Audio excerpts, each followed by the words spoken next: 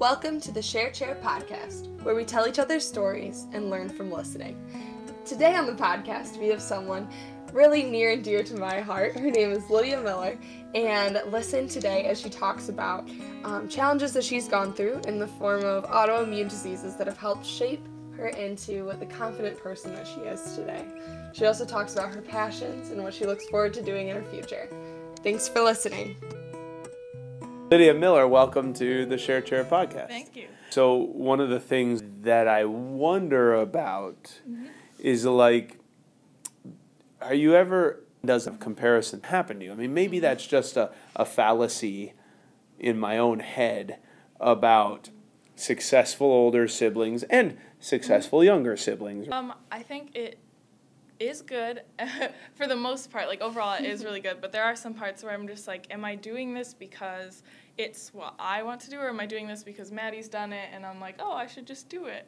And that's what like swim team I had done since we were little. It's been kind of both of us at the same time doing it. But then in high school, it's like, do I really want to do this? And with Maddie leaving, I was like, is this something that I still want to do? And I think I am going to do that. And like band, and then now IB, which was something that I was like, okay, this I really need to think, is this what I want to do? Because there's no getting out of it. And yeah. So I thought long and hard, and for a while I was like, I'm not really sure. But then I started going to like the meetings for it and started talking with some of my friends and like their points of view on it, and I was like, you know what, this is what I want to do. Yeah. Well, I know that you've had some struggle to overcome in your own kind of life, not just your school life. One of which, well, these are chronic diseases, right? Yeah. One of which happened or you learned about early on at like 18 months, and then another one that you just learned about like recently as of this 2017-18 school year, I think.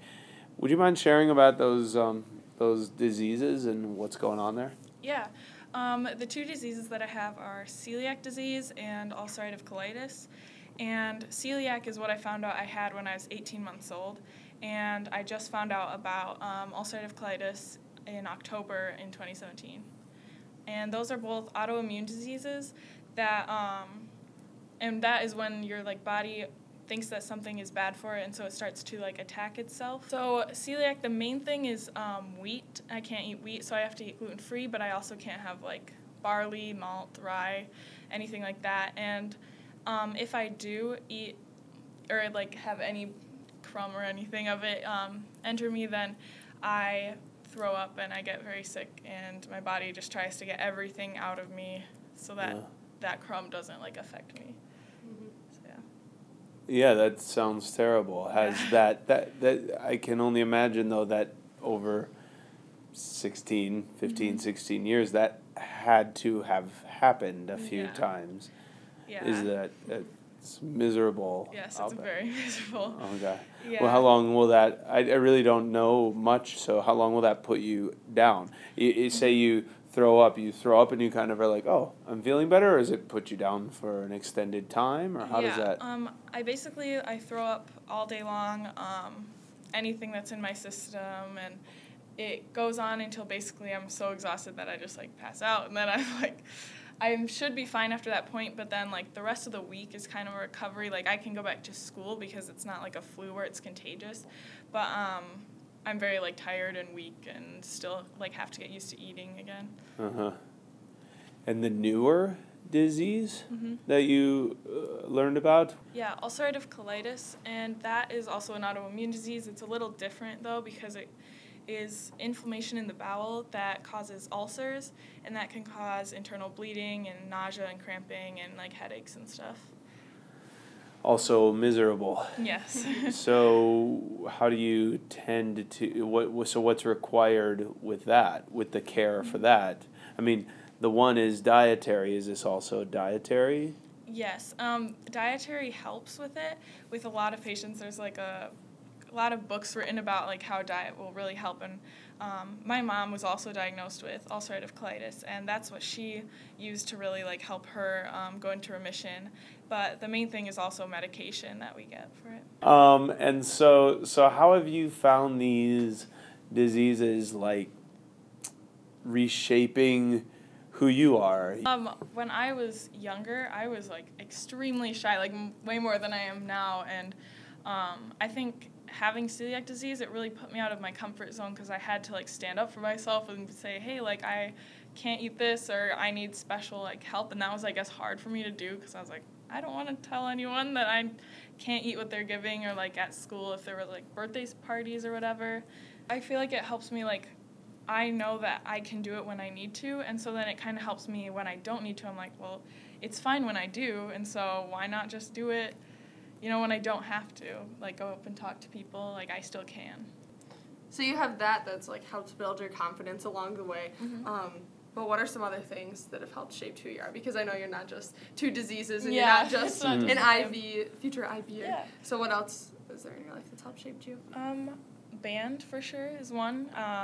I just kind of did it because, again, like Maddie was in it, and in 5th grade I was like, yeah, that sounds fun, like let me try an instrument, and I stuck with it, and I met some of my closest friends there, and they're so fun, and like we're crazy.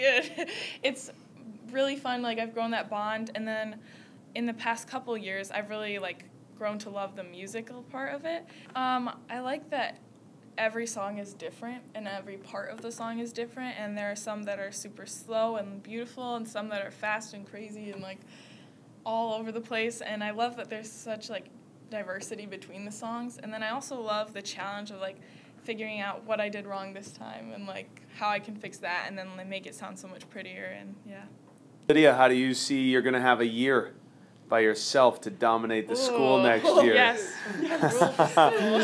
Get rid of the older Yeah. sister, no younger sister. One yet. Yeah. So, Yeah. what are you seeing for your own future? I mean, yeah, maybe next year, but beyond that too, how do you envision this whole thing going?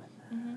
Well, I think first off, like next year, it'll be a huge difference because my whole life I've had this older sister that has gone through everything and is right there to like tell me how to cope with stuff, and like she's there to drive me now. She drives me all over the place. And I will have my license, but it will be different. Like I'll go to practices by myself. I won't have that person to like talk to in the car. Or I won't wake you up for school. yeah, she won't wake me up for school. But yeah, I'm not going to be Maddie's little sister like to everyone else. And she'll be away at college, and I won't have her there to just rant to and to study with and to do stuff with. Does that sound, I'm picking up, is that sad? It is. It is mostly sad. Oh, There's a little bit of, I get my own room now. Yeah. So you talked about like next year, Mm-hmm. year after that, but looking to the future, and I know you're only a sophomore in high school, Yeah. so it's so hard to say like, oh, this Yeah. is what I'm going to do, but what's something maybe that you found that you're so passionate about or just so interested in that you could potentially study it in the future? Or like, do you have no idea? Like, what are your plans there? Yeah, well, over the years I've had a lot of different ideas of like what I'm gonna do, and at first it was always a teacher, but then I was like, no way am I being a teacher. I was like, I can't do that. And then I kind of looked into being a psychologist or like a therapist, and that's kind of, it's not as appealing to me anymore. I'm not sure why. It just, it's not what I want to do. And then I've thought about like journalism because I really like to write, and then I really like movies and like theater stuff, so I've talked to my mom a little bit, and I was like, what if I was like a writer for like scripts of shows and like movies, and that would be so cool. And so maybe being a part of like creating a movie or something, that'd be really cool. Okay. Yeah, you never told me that. Yeah, I know. I didn't know that. This is a surprise to me, and I'm just thinking like, okay, she loves to write, and she's also actually the funniest person I know, and she hasn't said one thing that's like super funny on this podcast yet. I'm so surprised. Yeah. But I was like, oh my gosh, like I'm just sitting here and I was like, she loves to write and she loves to do like artistic stuff, and she's just so funny at like a TV show. Like that's perfect. Yeah. So final question. If you had one piece of advice that you could give to anybody, what would you say and why? Understanding someone or trying to understand someone is the key to connecting with them.